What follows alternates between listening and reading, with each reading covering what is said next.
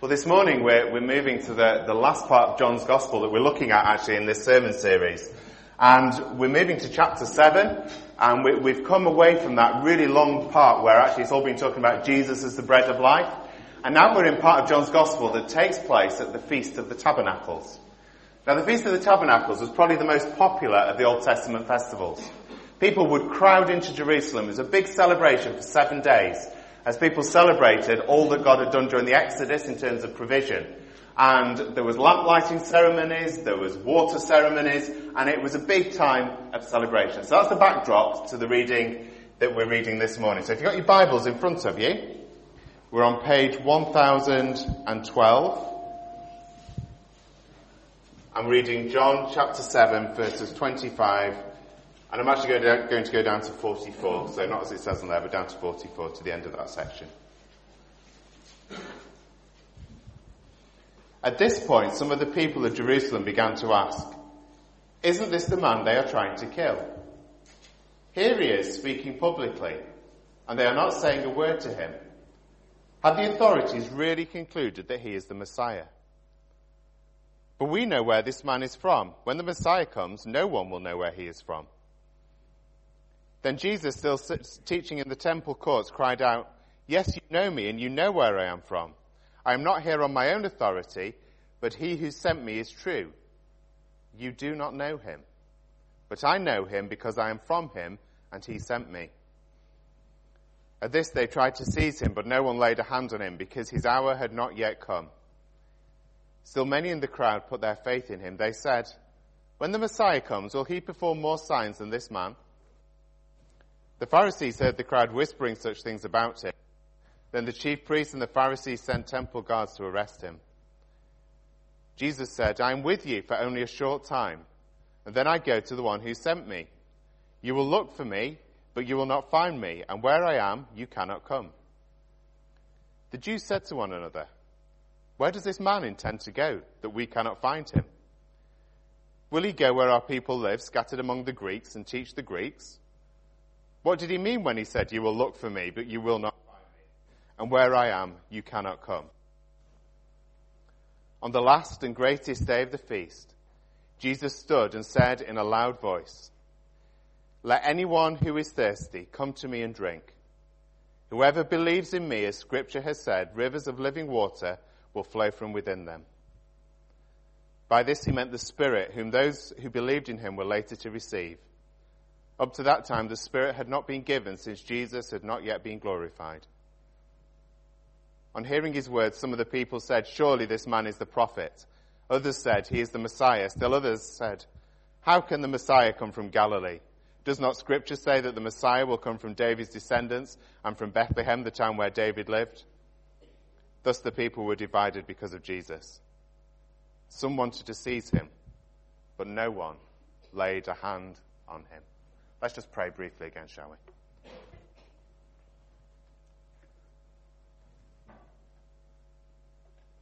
Lord, open our hearts to receive from you, we pray. Lord, may the Spirit do a work in us afresh this morning. Help us to want to receive what you have for us. In Jesus' name, amen. There's been rather a lot on the news this week. New leader for the Conservative Party and a new Prime Minister. New leader for the Labour Party. There's all the Brexit negotiations that are going to start happening, and Netto is closing. Did you miss that this week, or have you heard that tragic news? Well, I mean, the saddest part for me is that's about a third of my sermon illustrations gone out the window. I'll have to start thinking about something else to talk about. But actually, Netto is closing because Sainsbury's have pulled the plug on it.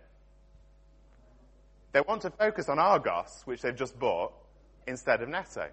But all we hear is what the Warrington Guardian tells us. Netto is closing. Netto's closing. And we're in emotional turmoil.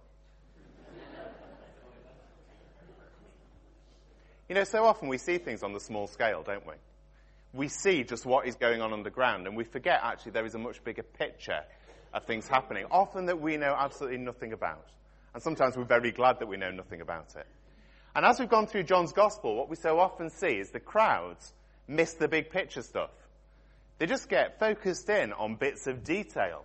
And what happens at the first part of this passage, before we get to those amazing words that are on the screen, let anyone who is thirsty, it's a conversation about misunderstandings and people going back and to with Jesus and not really getting what he's talking about. And the first part of the conversation is really to do with worship. Look at verse 25 and 26. Isn't this the man that they are trying to kill? Have the authorities really concluded that he is the Messiah? Then you get that very strange bit where they say, well, we know where Jesus comes from, but we won't know where the Messiah comes from. I don't know if you noticed the contradiction at the end of the passage, where they said actually the Messiah will come from Bethlehem and will be part of the line of David. So they should have known where the Messiah was from. And then Jesus blows their questioning wide open. He says, I am not here on my own authority. It's God's authority. And then the bit that get the crowd really, really upset. He says, and he's talking about God here, you do not know him. You do not know him. Imagine the audacity of that statement. You know, Jesus is in Jerusalem. This is all set in Jerusalem. You're in the place of temple worship, the place where real encounter with God would take place, the place where atonement for sins was taking place as Jesus was speaking. And he said, amidst all this stuff and all this worship, you do not know him. You do not know him. You know, the trappings of God are never enough. The sacrifices of the Old Testament were never what God was after. The prophets, time and time again, call the people back to relationship with God, not thinking that somehow the trappings of worship are what God is about. You know, and today, if you're a follower of Jesus, and actually what you're about is the trappings of worship, and, you know, it's all about the songs that we sing and the words that we use, that is not what God is after. Yes, they're useful. Yes, they may bless us and they bless God. But they're not ultimately what God is after. So we get the next bit of the conversation. This is all about signs. When the Messiah comes, will he perform more signs than this man? All the way through each of the 4 Gospels, signs and wonders accompany the ministry of the gospel. As the kingdom is proclaimed, signs and wonders accompany it. Jesus heals the sick. People who are blind start to see. People who are deaf start to hear. People are freed from demons. Water is turned into wine. Food at the feeding of the 5,000 goes from a tiny little basket to this enormous amount of food that will feed all these people. Signs and wonders accompany the gospel. And signs are really the external evidence that God has come amongst his people. That the kingdom of God is here. In the New Testament, it's really impossible to separate the signs of the kingdom from the kingdom of God itself. They're just all part of the same thing. The beginning of Mark's Gospel, Mark 1, verse 15. The first declaration of the Gospel in this particular account, it said, the time has come. The kingdom of God has come near. Repent and believe the good news. As Jesus starts preaching, the good news has come. But we're not just to measure it by outward signs. That isn't the way that we see what God is doing. You know, like if you look up in the sky and there's an aeroplane flying over, you see the vapor trail, don't you? You see the evidence of the plane, but that is not the important thing about the plane. You can't have one without the other, but it's not the important thing. So it is with the signs of the kingdom that we find in the Gospels. Intrinsic part of the gospel message, but it's not the thing. So we're going to another brief conversation. This time, it's about understanding. Verse 33. Jesus says, then I am going to the one who sent me. Now we read this post-resurrection, post-ascension, and we know that Jesus went back to be with his heavenly Father. The people at this point knew none of that, so they start asking questions. Is he going to visit the Greeks?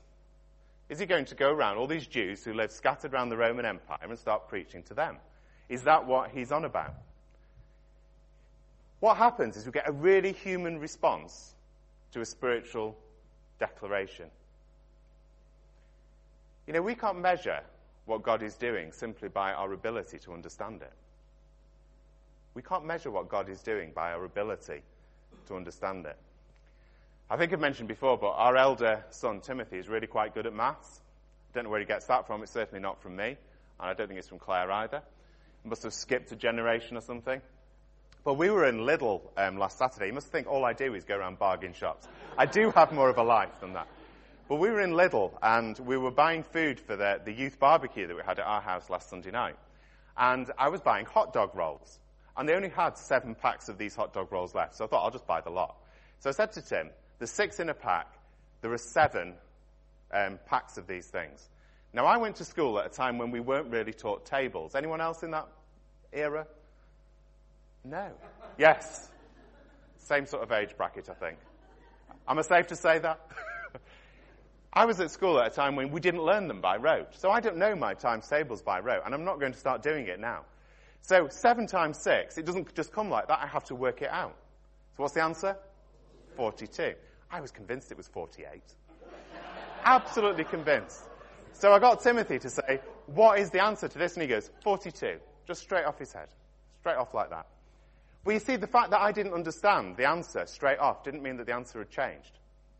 It just meant that I was misunderstanding. It's very easy to do that with God. To think that because we misunderstand, somehow God has changed. But actually, what happens at the end of this sort of dialogue with Jesus? You get a crowd. Some of them are confused. Some of them are angry. Some of them are misunderstanding. Some of them are believing. But then what John does is he says that Jesus comes in and he starts to teach actually what is the important thing here. What is the main point of this passage? Faith in Jesus is not about the trappings of worship. It's not about how many signs of the kingdom we see. It's not even about whether we understand everything. But it's about thirsting after Jesus. It's about wanting Jesus in our life. It's about longing after him. Verse 37. Let anyone who is thirsty come to me and drink. Anyone who is thirsty. Everybody who I've ever met and got to know in any kind of sort of deeper way thirsts after things. Now, obviously, we thirst after food and drink. Let's just put those on one side for a bit. But we thirst after all kinds of different stuff in life. We can thirst after material things, a better car or a better house or better shoes or better clothes or whatever it might be. We can thirst after things like a better job or better status, or we may be thirsting after a relationship or friends or whatever it might be. We can start thirsting after an unknown future. I don't know if you ever find yourself doing that, longing that something would happen that would walk us forward into something else. Or we can even start thirsting backwards and start desiring a past that was better than our present reality. There seems to be a desire in all of us that doesn't want to actually stand still. And it's a desire that drove Adam and Eve in the garden to do what they shouldn't have done. They didn't want to stand still. They wanted more. They were thirsting. And it was that same thirst that Satan used to tempt Jesus himself in the desert. As he was in the wilderness, what did Satan say? You can have all this stuff. You can have it now if you just bow down and worship me. But what Jesus is doing here is he's talking about the thirst in the right direction. There is only one way that we can thirst as human beings that will be satisfied in a way that is complete. And he goes right the way back to the Old Testament. We can thirst after all those other things. We can thirst after what isn't, what won't be, what might be, or what has been. But none of it ultimately will satisfy us. Only Jesus, through the anointing of the Spirit, will satisfy us. So Jesus says, when he's talking about, and the Scripture says, we go right back to the Old Testament. Isaiah 55, verse 1. Come, all you who are thirsty. Come to the waters, and you who have no money, come buy and eat. Come buy wine and milk without money and without cost. And it goes on to talk about why spend money on stuff that won't satisfy? Why get involved in things that actually will run out of steam? And then we go to Zechariah, perhaps not as well known these verses. On that day, a fountain will be opened to the house of David and to the inhabitants of Jerusalem to cleanse them from sin and impurity. And then a bit later on that day, living water will flow out from Jerusalem, half of it to the Dead Sea and half of it to the west, to the Mediterranean Sea, in summer and winter. The Lord will be king over the whole earth. On that day, there will be only one Lord, and his the only name. In Israel, today, as it was in Jesus' day, water is very precious. Water wasn't something like we have it, and we have far too much of it most of the time. And so the idea, the imagery of streams of living water was the imagery of something that was totally life-giving, something that you couldn't live without. And Jesus picks on these words about life-giving water, and he applies them at a time when people in this festival were thinking about water anyway. And look what he says. Whoever believes in me, as Scripture has said, rivers of living water will flow from within them. And so I want to ask you a question. Are you thirsty this morning? And the rain came right on cue. Are you thirsty this morning? Do you long after God? Do you long for more of the Holy Spirit in your life? I'm not asking whether you're thirsty for trappings of worship. I'm not asking whether you're thirsty for more signs and wonders. I'm not asking if you're thirsty for more knowledge of God. Not that any of those things are wrong. But are you thirsty for more of Jesus in your life? Do you desire him? Do you long for him? Do you wait for him? Do you seek after him? We live in a world, don't we, where everything is so instant, apart from coffee, which seems to be going in the other direction. But if I step back and I think what life was like a few years ago, do you remember dial-up broadband? You know, you sat at your computer and you could send an email and it would take the same length of time as the post. I would find that really difficult to live with now because we're used to that instant kind of life, aren't we? You know, if I go into McDonald's with the boys for a meal and I was told by the assistant that I'm sorry, you'll have to wait for 3 days while our beef matures, I'd be thinking, goodness me, what is going on here? We want that instantness of life. Instant stuff is something that seems to happen more and more. Well, I was at a meeting this week, and somebody was talking about a book that they'd just been reading, a book that had just been published. And it was about the early church. And it was about the first 300 years of the Christian church, and just looking what made the early church grow. And they were saying, actually, one thing that the early church valued that perhaps we've lost. They wrote about it more than anything else.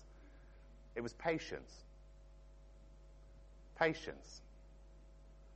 That deep trust in God, to let God do things in his time and not to hurry things along.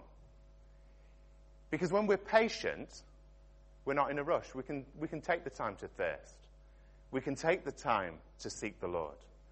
Patience means we're able to work out on God's timing, not our own. It takes away our need for hurry and control. But what the psalmist says, I was patient while I waited for the Lord. Patient while I waited for the Lord. He turned to me and heard my cry for help. The psalmist will speak time and time again, won't they, after thirsting after God, longing after God. You know, as the deer pants for the water, so my soul longs for you. We could go through loads of scriptures with that kind of message in them. But those who seek the Spirit, we need to realize that we're thirsty first. We need to realize that we're thirsty. I don't know if you've ever had one of those really busy days where you rush around doing all kinds of things and you suddenly realize you've not had a drink for ages. And you wonder, why have I got a headache? It's because I've not drunk anything for 7 hours or whatever it might be. And then you need to stop and have a big drink of water. But it's not until you're actually patient and stop and think and reflect that you realize you're thirsty. So easy as a Christian to just keep ploughing on and on and on and on and actually not wait, not be patient, and not realize our thirst before God. But this is a statement here with a promise.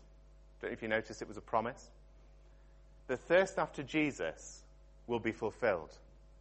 When we long after Christ, then the Spirit will flow from within us. Now, how amazing is that? Not just flowing into us, but flowing out from us into the world around. So I want to ask us another question this morning. Does Jesus' description of the life of the believer reflect your experience as a Christian today? Do you feel that the promise of Jesus here is being lived out in your life? Well, if not, why not? Because I have to be honest, in my life, a lot of the time it isn't. If not, why not? Well, I'm going to take you on a bit of a tour for the next few minutes. And we're going to go down a tour of the River Jordan. Because the River Jordan is probably the river that sprang to people's minds when Jesus was speaking about water and living waters. And it's really the only major river system in that part of the world. So unless you travelled hundreds of miles away, you'd have known no other river than the River Jordan and the streams that go into it. It's 156 miles long. It starts up in the mountains and ends up in the Dead Sea. Jesus was baptized in it. Here it is near its source. Has anyone been there, by the way? I can't even, yeah, a few people. Now, that water looks amazing. It looks refreshing. It's clear. It looks like the kind of water I would want to just jump into and swim in. That is the promise of what the Spirit will do when we thirst. That we will get the streams of living water.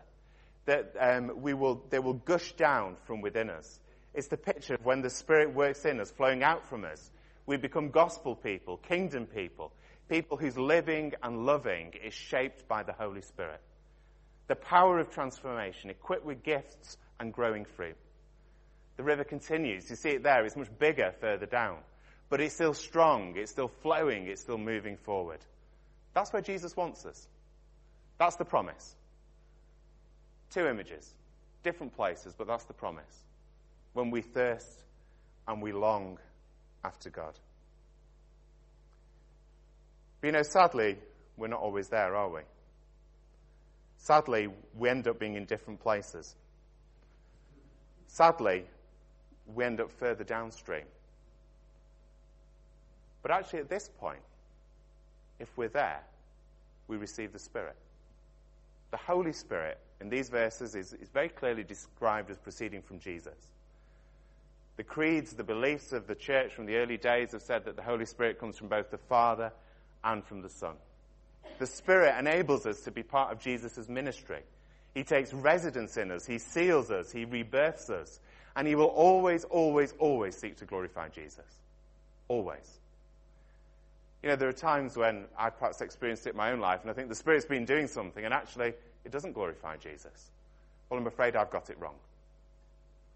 If we do the same, I'm afraid, in the politest possible way, you would have it wrong as well. If the Spirit isn't glorifying Jesus, whatever we think the Spirit is, that's not it.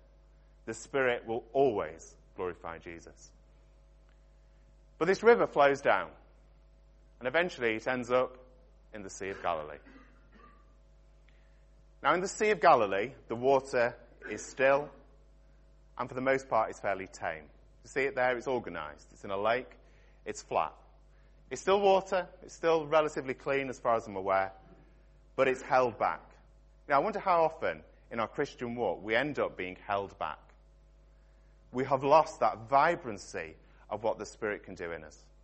We have lost that sense that the Spirit is working through us in a powerful way. I was at Lymm Dam yesterday afternoon, just after the rain stopped, and all of the streams were just gushing down with water everywhere. But actually the surface of the dam was still fairly tame. It was still flat. There was no power actually in the water of the dam. I just wonder how many of us have actually become a bit like that. And we just need to ask the Lord for us to thirst again and let the living water flow so people can see Jesus, so that we can then demonstrate Jesus to the world. We see the River Jordan is a river that today is under a lot of pressure. People want drinking water. There's water needed to grow food and all kinds of things. I remember that picture of the river beforehand. It was powerful, it was big, it was strong. At the end of Galilee, there's a dam, and it's reduced to that. It's nothing, is it? Just a little trickle. But then, to be honest, it gets even worse.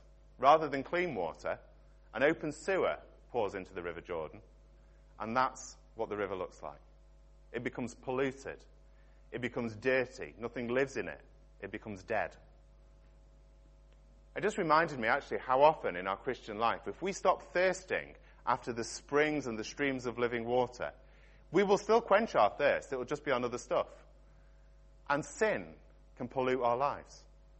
The wrong type of thirsting will come in, and it will bring stuff into our lives that just wreak havoc. Now, we might not literally become foul-smelling, but that's actually what our Christian walk will be. We'll be like that kind of river. But not all is lost. If you're there today and you think, actually, that's me, spiritually, that's where I am, we need to remember that Jesus died for us. That Jesus came to free us. Jesus came to bring the new start. Remember that verse from Zechariah 3, verse 1? On that day, a fountain will be opened to the house of David and the inhabitants of Jerusalem to cleanse them from sin and iniquity. We do not have to live like that. We do not have to live like that. We see this river carries on. It's got a lot more flowing to do to get down to the Dead Sea, but it's not very nice by now. There it is, heading into the Dead Sea. Anybody been down there? Yeah, a few hands going up. That's it close up. It's not very nice, is it? There's nothing like the amount of water there should be there. The springs that are miles away have all been blocked and used for other things. And all that is left there is a sort of mixture of chemicals and sewage that flows down into the Dead Sea. And it's dead. And it ends up in the wrong place. The springs are 156 miles back upstream and have long since been forgotten. Now, I don't know whether there's anybody here today and you're actually in that position. You know, you used to be a place where actually God was doing stuff in your life and there was vibrancy and there was freshness. But actually, you've allowed the pollution to carry on and you've just come into a place where everything has gone terribly wrong. You're in the Dead Sea, spiritually, if you like. The place where nothing can live because it's so salty. But Jesus calls us back. He calls us back to the springs. And he says, actually, I can refresh you. If you will just come back in repentance and faith, you can be back, not there, not there, not there, not there, but there and there. It's a promise. It's not a vague hope. It's a promise. It's not something that might just happen. Jesus says, if anyone is thirsty, let him come to me and drink. You know, I find that sometimes when life starts to get down these kind of ways, I get symptoms in my life. And sometimes it's worth recognizing in our own individual lives what those kind of symptoms are, that we're thirsting after the wrong stuff. My symptoms are things like I start to buy things. I don't know if anyone finds themselves ever doing that. Not things I really need or particularly even want, but I start to want things. And actually I'm starting to think, I'm thirsting after other stuff. I'm thirsting after things that they may not be bad things necessarily, but they're stuff that actually Jesus wouldn't want me to have. And I start to become inwardly obsessed. You know, Claire will testify to that. Don't ask her afterwards. Please don't ask her afterwards. But I start thinking so much more about myself than I do about anybody else. And I start thirsting after something that's deep within me rather than thirsting after Jesus. You will have your own symptoms. We're all different. We all thirst in different ways. But it's worth knowing what they are, because then you can redirect it to Jesus. Jesus says thirst, long, and the Spirit that has now been given, because Jesus has been glorified and the Spirit has come at Pentecost and has been poured out on the church ever since, will quench us and satisfy us. As the church, as individual Christians, we are called to be a Spirit-filled, Spirit-enabled, Jesus-thirsting community. You know, the New Testament knows of absolutely no other way to be a Christian. This is not an optional extra that we tag on. This is what it means. This is what being a Christian is. We are sealed, rebirthed, empowered, and equipped by the Holy Spirit. Do you want Jesus' description in this passage to be a description of you? That the streams of living water are flowing. Because it's a promise. It's a promise. All we need to do is thirst and come to Jesus. It's not a vague possibility. It's not something that might happen. If we believe Jesus, it's something he says will happen. Let's just spend a few moments in quiet, and then I'm going to put a prayer up on the screen that I'm going to ask us to pray.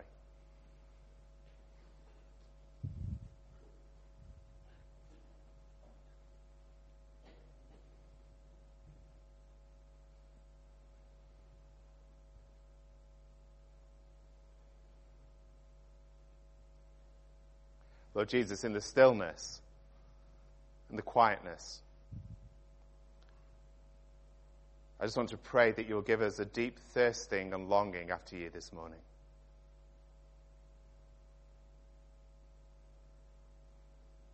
I also want to pray that you'll help to give us patience. Help us not to be seeking after you for some quick fix experience, but for a lifestyle and a life journey of discipleship that reflects you and impacts our world for the kingdom.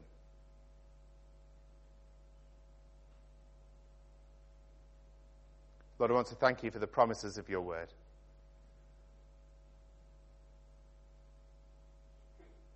I want to thank you that when your Spirit comes into our lives, that you do transform us. You make us into different people. You make us in your likeness.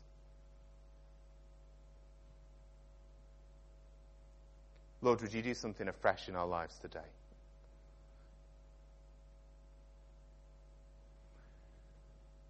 There's a prayer that's on the screen. You may want to follow it as I read it out. If you want to pray it in your own heart, then just do that as we continue in prayer. Lord, you are the living water, and I am parched and dry. I feel thirsty for your presence and I'm longing to be with you. You can make water flow from the rock, streams to flow in the desert. You can make the living waters flow in my life. I come to you thirsty, knowing that in you I will be refreshed. Just leave that on the screen for a few moments. I've just asked the music team if they'd come back up. Let's read those words through again. Perhaps you want to pray them in your own heart.